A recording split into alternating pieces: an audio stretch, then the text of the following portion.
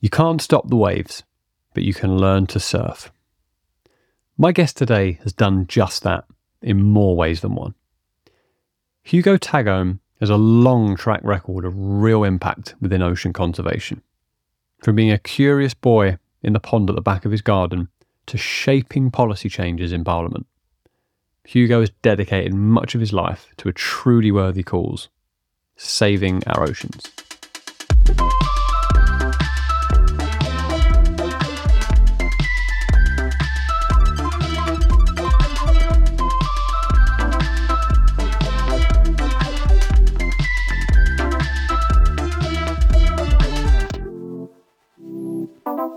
I couldn't quite believe Hugo found an hour in his schedule to chat with me today. As you'll hear in this chat, Hugo's done an overwhelming amount of work in the marine conservation space. I found myself somewhere between intimidated and inspired. His commitment to the cause is relentless. I planned to talk to him about issues with our oceans, and while we did cover that, it became apparent that his current position has brought insights on much more than that, such as the way government and big businesses actually work, the way big policy decisions get made, and how we might go about tackling some big picture issues, such as inequality, leaving people behind in the green transition, and even taxing the rich. He also reminded me how awesome Cornwall is. I started this chat by trying to get my head around how far his work spans. Hugo, thank you so much for joining me today. Really, really appreciate it. I know you're a very busy man, which we're going to come on to why. To start with, I find myself scratching my head trying to work out where to begin, actually, because your record, the things you've done, I mean, I'm going to embarrass you slightly here now. I'm just going to read out a few things, okay? So, leading Surfers Against Sewage, number one, founded the Plastic-Free Communities Movement, the Million Mile Beach Clean, Plastic Free Awards, founding member of the Global Wave Conference, set up the Ocean Conservation All-Party Parliamentary Group in Westminster, part of the Edinburgh University Ocean Leaders Programme, various TV appearances on multiple news networks, TEDx talks, contributor to The Times, Express, The Guardian, columnist for Oceanographic magazine, various speeches in some pretty high-profile events, hosted the 22 Surf Industry Members Association Waterman's Ball, and of course where we are today with Oceana. Now, that's quite incredible straight off the bat. So first of all, props. And I guess the thing that stands out to me, of course, is the running theme, which is oceans, right? That's your big thing. So what I'm keen to know is why? Why the oceans? What is it about the oceans that speak to you personally? Just walk us through that personal journey. Well, look, first of all, that's a really kind introduction. Thank you. I've had this sort of good opportunity and sort of good fortune to work with brilliant people along the last sort of 20 or so years in ocean conservation and conservation more generally. So it's been a team effort often at times. I've been supported by amazing campaigners, grassroots activists, leading thinkers, and I've been able to position ourselves on platforms that have helped me create those things and helped me, do things that can bring people together. Because all of those things that you mentioned are really about working with other people, empowering other people, making things happen together, teamwork, and going for a long time on big issues with many people aligned on the same mission. Because you can't do any of these things alone. It would be, if I was trying to do all of those things alone, I'd probably be not in a fit state now. But the ocean, you're right, is what galvanizes my sort of drive. And I'm sat here in my new office, and I specifically chose it because it overlooks the sea. I can be in the sea from where I'm sat to the lineup in probably a minute and a half, maybe 2 minutes. And it's specifically for that, because it's the ocean that drives me and sort of motivates me. And really getting into it for two reasons. One, because I love sport, and surfing is one of the sports I love, and the endorphins it releases, the experience, the sort of freedom and flow of doing sport. And that can be surfing, it can be running, it can be swimming. For all people, it's different things. So I've got my things, other people will have theirs. But I think there's a commonality with it, which is about getting into a flow state and sort of liberating your mind from the day-to-day stresses of of engaging with often the outside world, if not just engaging your body with working sort of harder outdoors or in a bigger indoor space. And so those things are really important to me. And then couple that with nature. And I probably started my journey of loving water and the outdoors with nature rather than surfing or the ocean. And I was, as a kid, as you may have heard in some of my talks, always knee deep in my pond at the end of the garden, probably terrorizing frogs and newts and all of that stuff, as many kids do. But I was endlessly exploring. It's like any rock I had to lift up, any rock pool I had to delve into, any piece of water I had to put my head under, any opportunity to catch and collect and look at things was what I did. And so really what I do today and what I've done for the last 25 years or so is a combination of my real personal sort of passions of sport and activity, the outdoors and nature, and particularly the ocean and that sort of that salty part of our country, which is, we're an island nation and we're well known for our connections with the sea. And then on top of that, which connects it all, is I'm a people person. And maybe it comes from my upbringing, my sort of gregarious parents, socializing, having dinner parties, bringing creative people to our house, authors, TV presenters, people like that I got the chance to chat to as a small boy, as a teenager. And I was encouraged to always be sort of open and inquisitive and ask questions and listen and also give my point of view and opinion. And so maybe all of that together forms the foundations to what I do today. And the ocean now holds this really special place in my heart. And I often talk to my team because I think it's important for any leaders to show by action what you sort of want to see from other people and give them license to it. So I want them to see that I'm going to run in and have a quick surf and have a swim. Often I'm just in front of Newquay Harbour, and at a high tide in the sort of warmer months, I'll often swim out around the island, across to the wall and back around the island, do like a 1,500 meters in the morning before school. I see spider crabs and schools of sand eels and sea bass and mullet and all sorts occasionally. I'll often surf in the winter here too. There's a nice little wave on one part of the beach, so I can run down and do that. And I think it's really important for me, all ocean conservation, and a lot of the best ocean conservationists I know, those people will be at COP28 at the moment, people from across the spectrum, they have a really deep bond with the ocean. They're divers, they're surfers, they're swimmers, they're explorers. They're people who live and breathe, or really I should say swim and breathe, the thing they want to protect. And that authenticity and that direct engagement with that space is really powerful. And it's powerful when you talk to policymakers. It's powerful when you tell a story. It's powerful in the media and to the public because it's real. It's real what we do. And we see the things and we respond to them. So I've used that as my driving force for campaigning over the last 25 sort of years, really, and particularly with SAS and with Oceana, both of which I'm really proud to have led or lead now. Wow. Yeah. I was recently in Newquay myself, actually, but that was actually for a stag do. So I think I saw a probably very different side of the place at that time. That's a part of it. That's a part of it too, and but it's a rich community with amazing people around it, and I'm really privileged to work here. It's in the far flung sort of course, part of the UK. But what I think is there's a Wild West sort of spirit of entrepreneurialism that exists in Cornwall that I don't see in many other places I visit. It's something that's really powerful. There's a sort of a freedom of thinking, of doing, of creating, of making things happen. And I see that across a lot of people who live and work from here. Interesting. You know what? That's something I've picked up on from two personal friends of mine that I know from Cornwall. They have these mannerisms and this way about them, and actually already from the first couple of minutes of speaking with you, you have this similar sort of thing, and it is this really intangible thing that I'm going to try and put my finger on, but certainly the sort of connection to nature is one thing, and making things happen and really getting to grips with problems and yeah, definitely something I need to try and find a good word for. But yeah, very, very impressive. I've tried surfing myself and I'm terrible at it. So also kind of jealous on hey, look, I think that's one of the best kept secrets, really. I mean, I think amongst a lot of the people who run, as it were, enviro surf NGOs or surfing, sort of related movement building things, not everyone is like, there's an expectation you're going to be like the best surfer around. And actually that's not the thing. You're somebody who often loves it as much as the next person, but we're all on this learning journey, and we have our good days and bad days with surfing just as much as we do with work or other situations in your life. And surfing's just a good teacher because it keeps you grounded too, because it's not always easy. It's not always good. It's actually really hard. It's a good sort of metaphor for life. You've got to take the opportunities when they come, when the waves are good.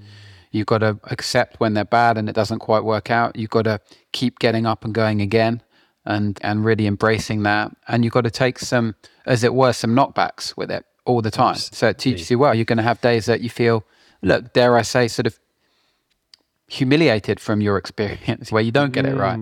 And other days where you get it really right. And so it's a good grounder. I mean, some people often take that in a different direction. It can lead to more ego. But ultimately, I think most people I know who really enjoy it are people who have a relationship of acceptance with it. It's like, it can be good, it can be bad. Just keep going. Keep getting up and going. Absolutely, yeah. It's a concept we think about a lot in mindfulness. We talk about you can't stop the waves, but you can learn to surf. Yeah, yeah. That's what it's all about, right? Exactly. Riding the waves. I want to come back a little bit to your TED talk that you gave. Actually, it's not so much the content of it. It was the way you opened it that really interested me. Despite all this work, you started it by you introduced yourself, and the first thing you said was, "I'm a father." Okay, now may not sound like much, but that does speak volumes to me, and I guess what I'm trying to get at is how important is your role as a father in all of this? Are you thinking in terms of, I want to make a better world for my family, for my kids? Does that kind of creep into the equation for you? I'd struggle to think of any parent who wouldn't think like that and look at the world through the prism of their own child's future. I think particularly at this juncture of the environmental sort of crises, the twin climate and biodiversity crisis, things that weren't really talked about or considered when I was a boy a long time ago, things that weren't sort of pressing concerns. There weren't issues that were creating anxiety in the public. Other things were the threat of nuclear Armageddon, the ozone layer potentially, some other things, but it wasn't the same world we live in today. And when we're speaking today on the first day of COP28 out in Dubai, and at the moment the projection is that we're on course for 3 degrees of warming if we carry on at this pace. And that is sort of, I think, largely unimaginable in terms of what it will do to the planet we live on. It's not that it would necessarily lead to the end of, our civilization or what we're doing, but it's going to dramatically change the face of the planet and human society, where we can live, how we can live, what we can eat, what we can do, pressures on services, pressures on so many things. And to think of our children, and my son Darwin, who's now 15, he was 7 when I did that talk, haven't aged a bit. To think of the pressures that he may be facing later is definitely a big driving force for me. And I think, and you have to be, as a campaigner, you have to believe that you can create the change that you want to see, because if not, it'd be really hard to campaign around it. And I genuinely think that we've got to re-look at the stage we're in about how do we create that future we want for our children, and embrace the fact that we're quite lucky in some ways, as well as all of these terrible potential threats. We're also at a time that the whole of society is retooling. We're going to see a massive shift away from fossil fuels, of how we travel, of how we eat, of what we do, of how we communicate. We'll probably see things that we know and love today that will no longer be possible in 10 or 20 years, but other things will come and replace them. Just as when I was a kid, there was no cheap air travel. Smoked salmon was a Christmas treat that you only had at Christmas because it was too much of a luxury otherwise. Now it's an everyday thing. But those things may have come and they may also go, and we'll live a different and just as good life. And we mustn't think that by losing some of the things we have today, we'll have a worse life. We may have a much better life. And it's about the quality of life, and maybe more about time with each other, exploring more locally, eating more sustainably and seasonally and regionally and all of those things. And I think we've got to look forward with hope rather than dread and doom, which quite often permeates all of the media narratives now. It's like, we're all going to die and it's going to be terrible. It's like, well, look, we're not yet and we've still got time. So why don't we start acting a bit faster to create the world we want to see? Love that. Yeah, I'm all on board, certainly with the potential benefits of what a better future world might look like, and that I think bringing things closer to home is kind of nice, and some of the community aspects and things. That's something that's come up a lot on this show, actually, and definitely seem like we're moving that way, which is really nice. And I also really like, actually, that you've got the mindset of, I think often there's this idea that it's the future generations that will be dealing with the problems or trying to solve them. It's like, well, hang on, like, we're still very much here. Like, they might inherit our problems. They could also inherit some of our solutions if we're prepared to be active, not just pass the buck down to our kids, you know. So, I think being responsible like that is absolutely paramount. Let's focus on specifically the oceans. I recently spoke to Tom from Honest Ocean. He spoke a lot about plastic pollution. There's a lot of various issues we could look at within the oceans. And as I understand it, at the moment, a big part of this conversation is fishing quotas. And that's not something I know too much about. I'm hoping you might be able to kind of shed some light on that issue for us.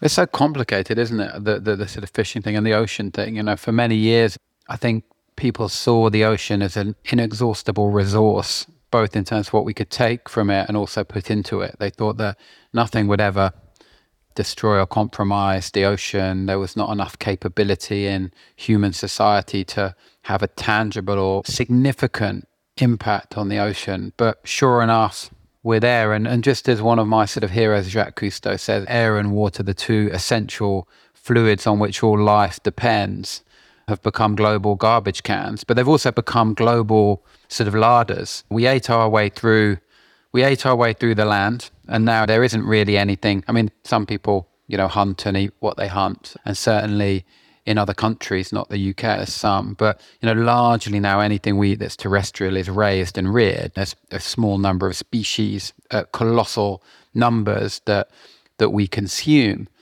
You know, how far behind are we on that in the ocean space? So industrial fishing, whether people agree with my framing of it or not, is the last significant, huge wild harvest on Earth. Huge mechanical, mechanized boats go out into all parts of the sea pretty much now to scoop up marine life. And it's one of the biggest, if not the biggest, direct destroyer of marine biodiversity. That's its aim. Whether that's directly by humans or through crazy things like catching seafood to then feed to salmon in cages, to then put on supermarket shelves, or to feed, in some cases, to pigs, or to put into power stations, or to do crazy things that we're doing by catching marine biomass. And so for me, it's not an anti-fishing thing, that quota thing. It's in the wrong hands. I live and work above the harbour here in Newquay. I've got lots of friends in the fishing industry. I'm by no means anti-fishing. I mean, you could be anti any industry. We could be anti-computers, we can be anti-cars, we can be anti-roads, we can be anti-clothes, we can be anti any single thing, because they all cause some level of harm. Even waking up as an environmental NGO, we're going to have some harm. We drive to work, we use stuff, we move around, we talk to each other, but we justify that harm. So there's a case for shutting everything down, and there's some industries that are more in the firing line for that. But the key is where that quota goes. A very small number of very big companies own most of the quota. So they hoover that up, and they operate invariably the biggest boats that cause the most harm in the most sensitive parts of the sea. And then those small guys and women who fish around the coastline, those people who have smaller boats, maybe under 10 meters, you know, who really know the coastline, they know the stretches of Cornwall or the northeast or Scotland so well. They live and breathe in the community. They're the leaders of communities quite often. They get a very small percentage of the quota, just a fraction of the quota. And so they don't have enough. They don't necessarily get enough benefits from it and breaks around it. And so I think the balance of power of the quota is sort of the big thing. It's like, how does it really, as I think the Fisheries Act dictates, how does it really get redirected to the smaller, more sustainable, low impact folk? And how does it get taken away from the cod barons and the mackerel barons and the people who are really taking so much of that life out of the sea? And that's like a bigger question for me, because this is a thing the public are starting to understand. You know, we've seen it with the issue I, of course, am still connected to, but not actively working on so much, which is water quality. People understand big water companies riding roughshod over the environment, making billions and putting loads of pollution in. people are starting to, although not responding as quickly as we need, to understand that in the oil space, these oil companies making billions every quarter or week or whatever, they make so much money and polluting our environment and not moving fast enough to end new offshore oil or new onshore oil and move into renewables.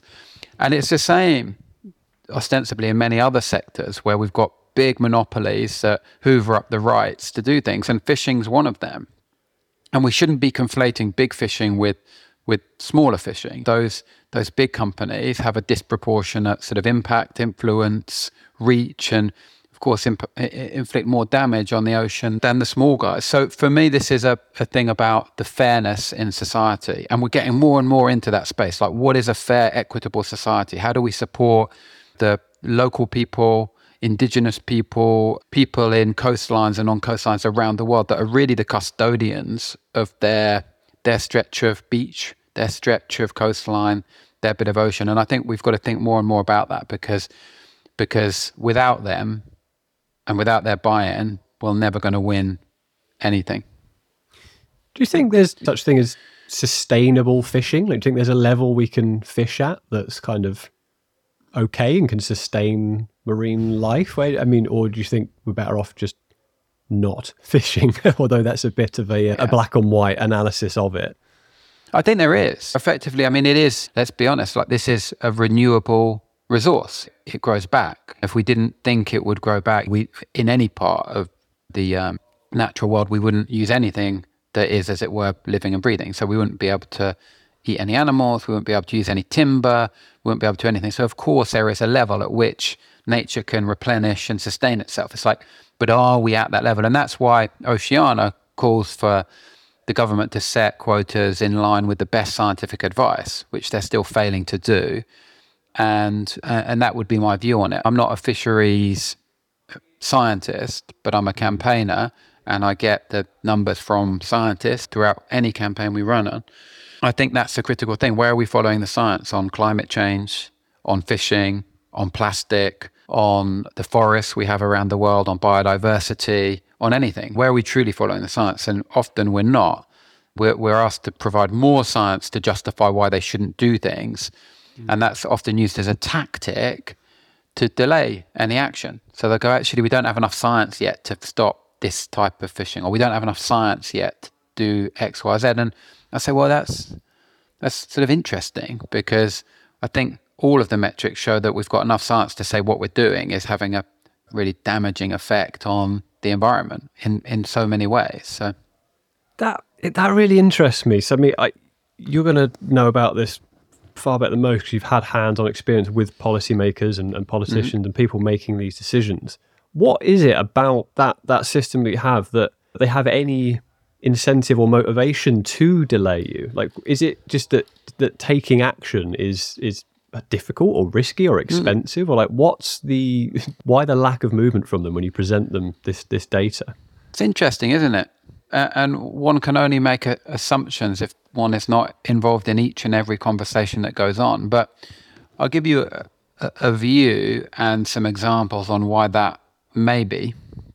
Let's look at the plastic pollution crisis and what's happened in Nairobi over the last couple of weeks with the Global Plastics Treaty and countries trying to sort of sabotage action on that, which often happens. Countries or corporate interests may not want to see a change in the status quo in how we do things. Sort of weird, isn't it? I mean, people don't like change generally, even if it's good for them. And that's sort of odd. People are always resistant to change. People were resistant to change with things like smoking in pubs. They were like, oh, pubs will die. We'll never have pubs. And I remember it's going to be the death knell of everything. But now it seems like an aberration that you'd go to a pub and have people smoking all around you.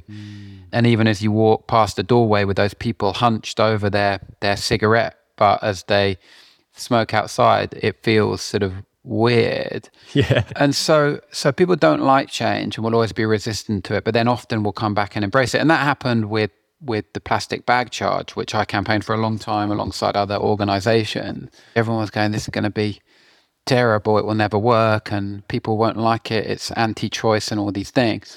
But sure enough now it's like one of the things that they all refer back to as a great success, those businesses.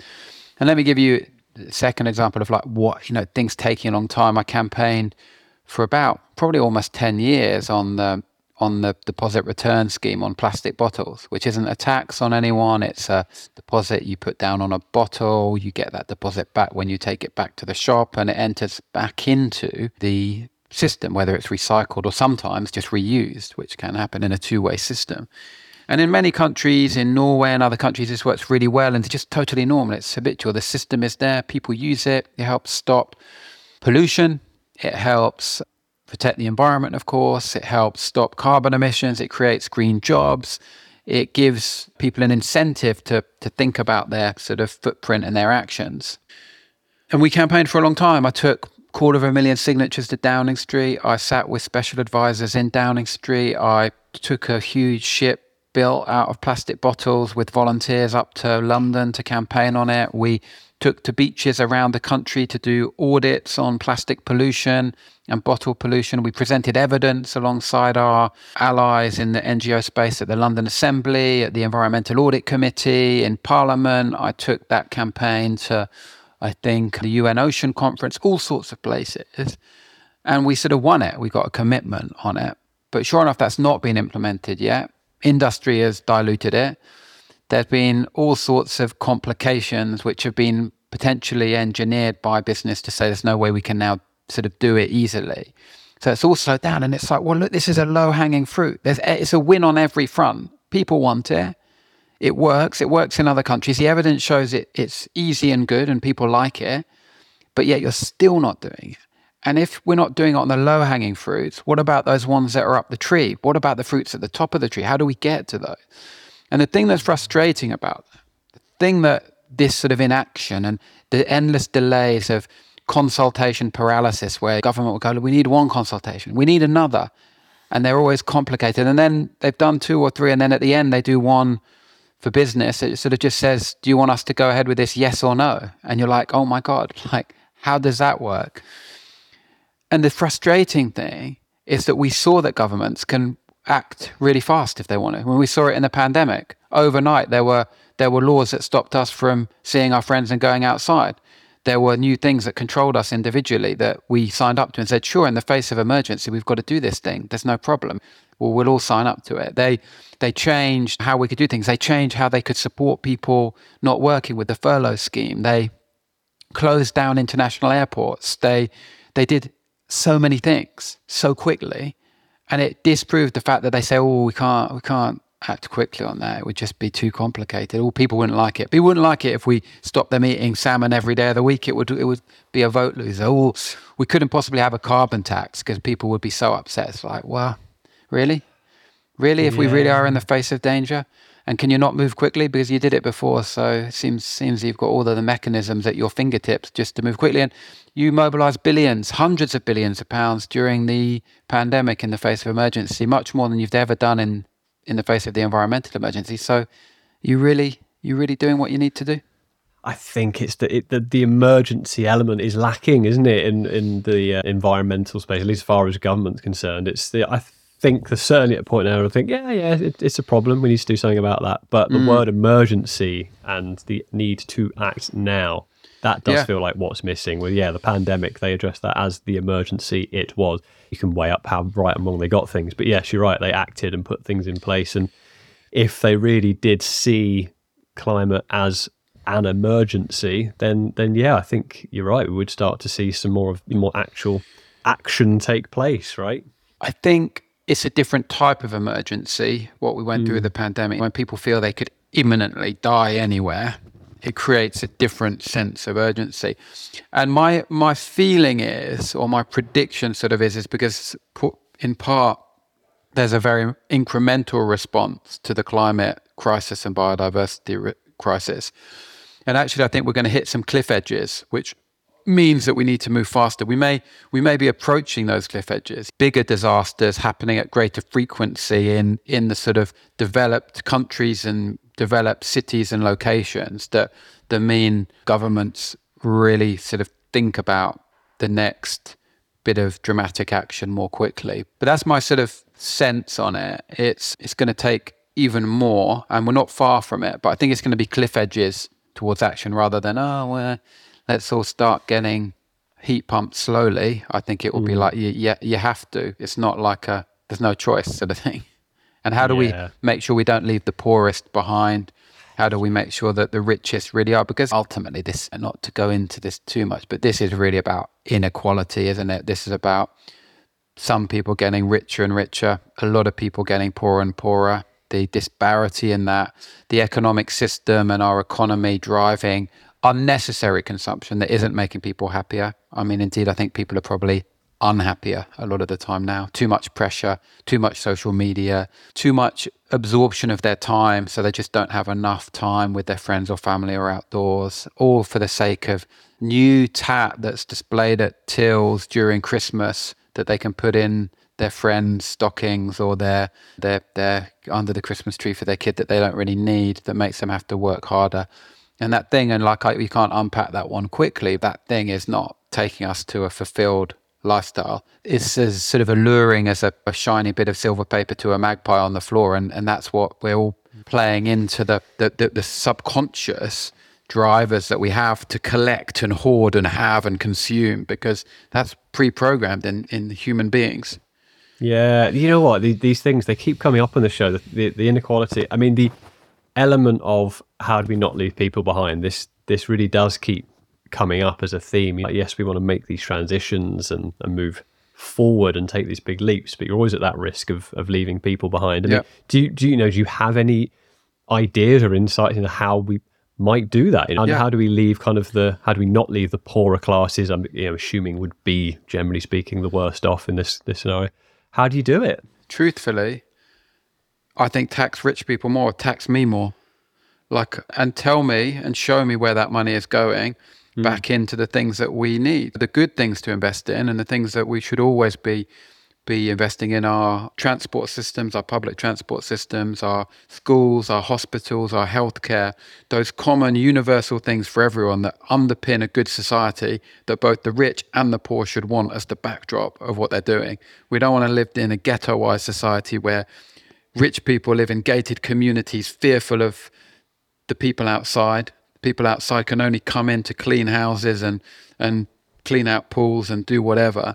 We need to have a new way, and a much more equitable way. And I'd say tax people more. I mean, there is only one way. We've got to tax big corporations and richer people more, but we've also got to show them that that's going into a well-structured society, and the money is hypothecated properly to build those things. It doesn't somehow leak out back to test and trace schemes that don't work, and PPE that was never effective and is then burnt in piles in secret locations around the country. So this is really about sort of a new way of thinking. And in a way, taxation is the wrong word. It's like an investment from everyone. We're all investing in the right side. So the word itself feels like a punitive word, and in some ways it is, but it should be seen as like a good thing. It's like, yeah, my son's school's better. Like, there's more teachers. The teachers aren't so like tired and stressed. They have more time. They've got more time to teach Darwin, or they got more time to teach, I don't know if you've got children. Yeah, that's why I was so keen to ask you at the head. Kids, or I just think, well, why wouldn't you want that? Like, to feel truly proud of the society and the way we're supporting mothers, disadvantaged people, young people, giving people opportunities. Why would we feel bad about our money paying for that stuff? I mean, there's nothing to feel angry about.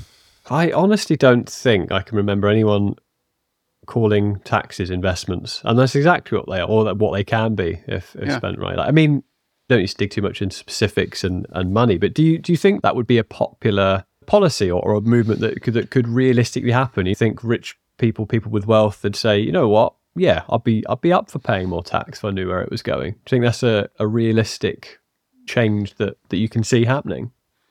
I mean, truthfully, it's already happening. I think there's a movement of wealthier people who are already calling to be taxed more. I think we saw just in the last week or two them projecting their call to be taxed more on one of the sides of, I don't know, maybe it was the stock exchange or somewhere. I think it is happening, this consciousness of, I mean, how much do you actually need, truthfully? And it's all relative. I mean, I'm sure there's people who would look to me and say, certainly from other countries, and go, wow, you've got too too much, and I look up and think people have got too much, but I'm perfectly willing to reconcile the fact that I've got flex to give more, and we live in a society that needs more. So I think that conversation is starting to happen, and inequality, and we live in one of the most unequal societies in, I think, the whole of the developed world. And so it's something that we have to tackle, because of course, like, it could be like the French Revolution in the coming years, if not, as people see inequality having such a dramatic impact on their everyday lives. They're angry about it. You can see they're angry about money through some of the environmental issues we've talked about. They're angry with water companies for hoovering up over 60 billion since privatization and not investing in the system. They're angry with these big oil companies that are making so much money, charging us more for energy, but also destroying the environment. And they're starting to be angry with other sections of the business and sort of economics of the community. So I think it's there, and I think there's a willingness from many sort of richer people to say, well, yeah, we should pay a bigger slice. And no one chooses to live in a tent on the street as a lifestyle choice. No one really chooses to be on the dole and to survive on whatever a few tenors a week as a lifestyle choice. They're hard positions to be in, and often they come from an accumulated series of not having opportunities and bad luck for people, and to try and frame those people as sponges or lazy sections of society is just wrong. These are people who are facing adversity and haven't had the opportunities, and often, truthfully, let's be honest, the good fortune that many people get born into. They get born into an escalator of opportunity with schooling, education, the people they're surrounded by, the wealth that they're surrounded by, the contacts that they have. And it's not because they're necessarily more talented than someone else. It's just that they've been framed and housed within a system that can enable their own ability to sort of shine. And not everyone gets that. And so we live in a place that we need to just be increasingly, cognizant of that. And just to sort of finish that, this is to do with also our voting sort of system, in my opinion. It's like we live in this age, and very rightfully so, of equality, diversity and inclusion, and the challenge of society to make sure that the right voices are heard and that people are platformed, that we live in a much more tolerant space and that everyone is respected, right? But we don't have it. We haven't got that representation in our political field, because it's effectively a two-party system, first past the post. And how is that representative? How is that equality, diversity, and representation? How does that do what we're now all expected to do, and rightfully expected to do, as business leaders or people in any part of the community? It's like the political system is inherently like biased and unfair. And we need a better mix we need a parliament that has a combination of views in government, a coalition, a proportionate representation that really shows this changing world that we live in. And I think that is something that will have to come at some stage, because if not, we just flick from one side to the other, and it's just not working. Yeah, you know what? This is a rabbit hole I didn't plan to go down, but I'm kind of glad we did, because it's such a big part of the conversation. I'm totally with you. This idea of this almost two-party state that we live in is mind-blowing to me. Like, it's Labour or Conservative. That's it. That's your only choices. They're the only ones that matter. Refuse to buy into that. Yeah. And then you're at this class. I don't want to call it a war. The difference in classes and that growing in inequality is frightening. And I think you see it on a local level, don't you, in terms of trying to make greener decisions, and maybe I sort of put my money to things that will allow me to be greener. And you've got the poorer classes think, well, that's all well and good for you. I'm still just trying to put food on the table. And then you see it at a national level as well, right? You see rich countries like us trying to do our bit and be greener, and we're now measuring our footprint and trying to reduce it. Poorer countries going, well, that's all well and good for you. We can't do that. It is quite alarming, isn't it? Yeah.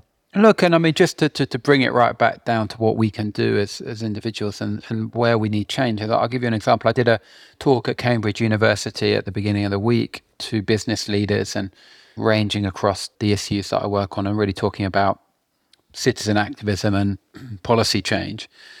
I got challenged at the end by one of the business people. They were like, "Oh, isn't it about education? Like why are sort of kids littering and stuff?" And I'm like, "Well, look, you can't You can't educate them on the systems that don't exist. If we haven't given them a deposit return scheme, we can't educate them to put their bottle into that system and to learn how to use it.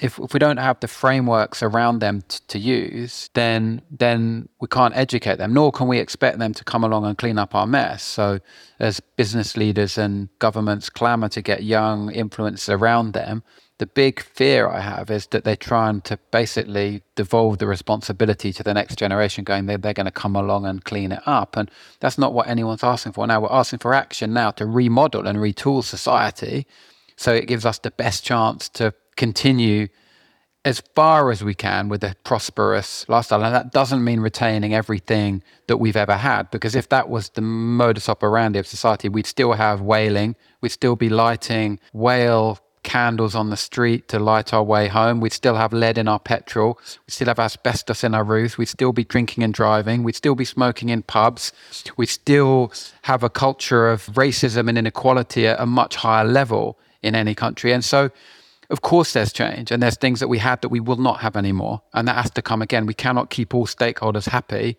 in the transformation that we need. We have to accept there are things that are happening that will no longer be able to happen. That's just the change that any society goes through.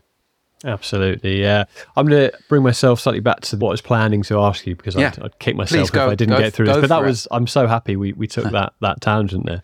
We've definitely, we've spoken a lot about the issues, and of course spoken about the depth of your work, which, as I mentioned, is far-reaching. I'd really like, you've already touched on some already, but I'd really like if you're able to just give us some examples of some success stories you've had where you've done something and you said, you know what, we did a good thing there. We made progress. So yeah, I think that's a really good question.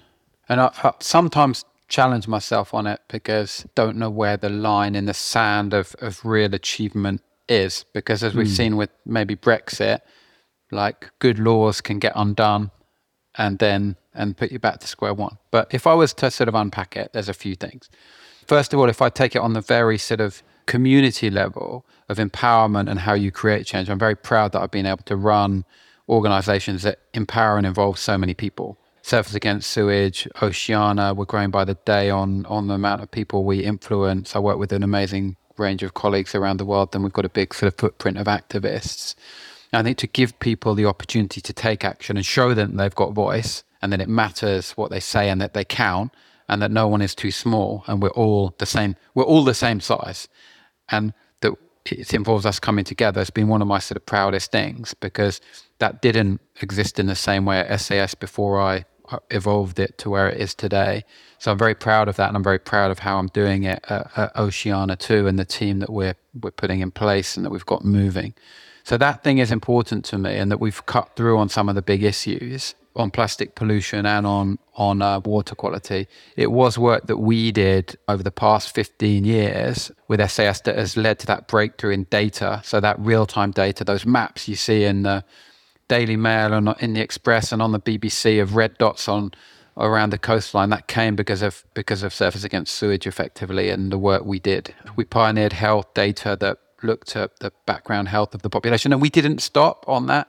It was like at the time I took over, people said, there's no issue. What are you talking about? It's like, no, there is an issue. We know it. We were researching and getting the data. So that thing, and the fact that we've taken that debate right back up into the public eye, is really important. And I think is a really big victory, just in challenging industry and giving people voice. And it will lead to change. And it depends on where you draw the line. There were times I could have gone, well, we'll just accept the billions that they said, the 56 billion or whatever, and we'll move forward with what they're recommending. But we never did. We just kept sort of pushing, and that will continue right through to the general election. It's become a big election issue. On plastic pollution, I was proud of things like the plastic bag charge, deposit returns. Even though it's not happened yet, it's like one of the things that will ultimately happen. And it was because of SAS and Greenpeace particularly that we pushed some of those things forward. And really, ultimately, now I'm really excited about the transition from oil and gas into renewables, and some of the big conversations we're having. We've just launched the Ocean Alliance against offshore drilling.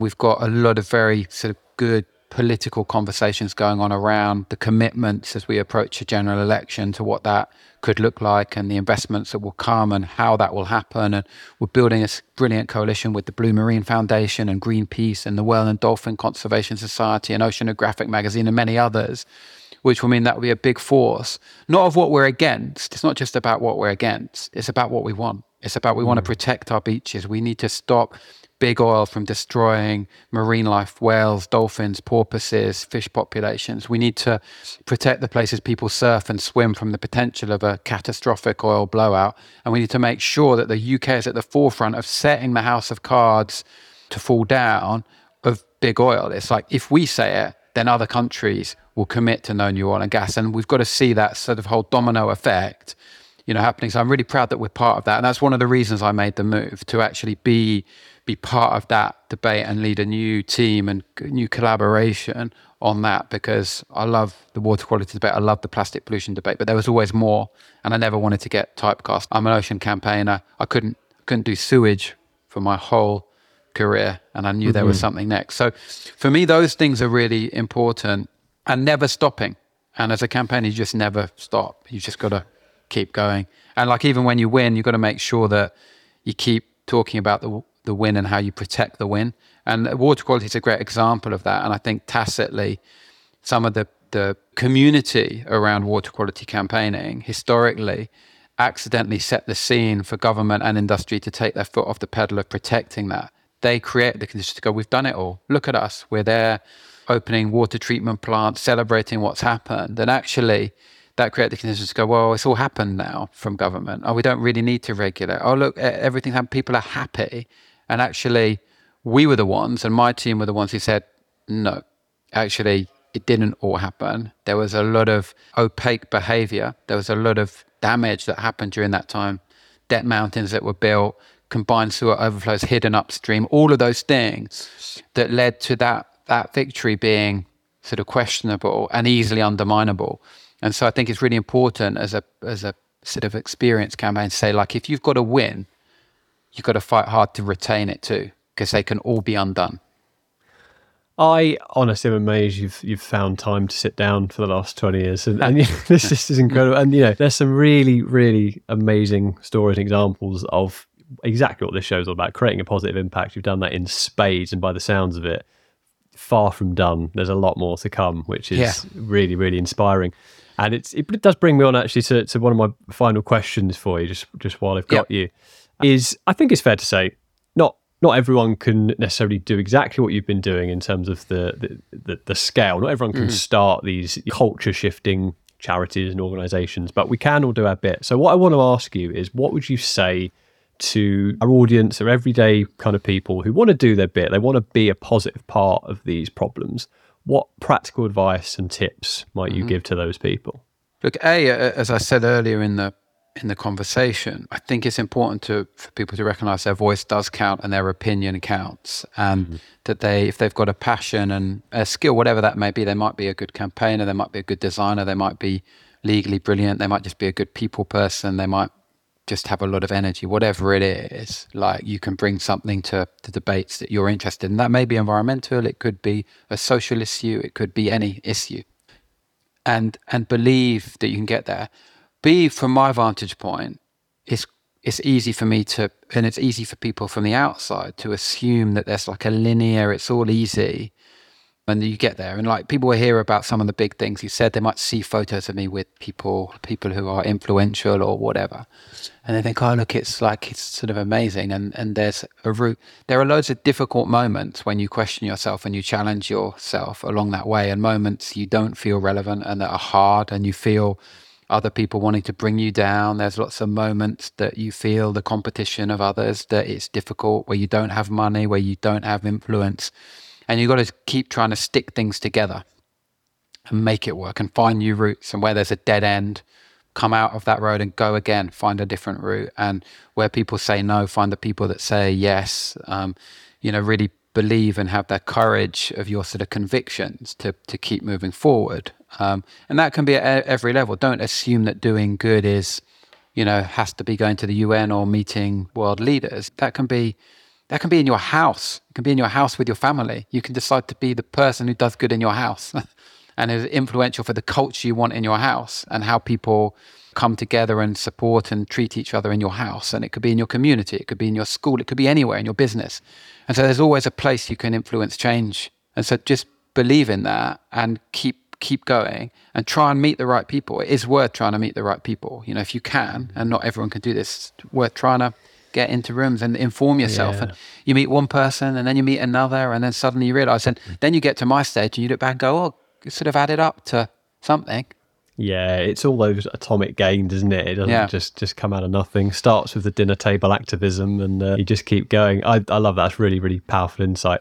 Final thing I'm going to ask you, this is the closing tradition for the show. I like to get the change maker's change maker. So what I'd love to do is ask you to nominate someone who you think is doing some really, really great work in the world to make a positive impact. Could be a person, an individual, it could be a business, it could be an organization, could be someone related to your field or otherwise, just someone that you think is really worth pointing out and saying they're doing a very good job.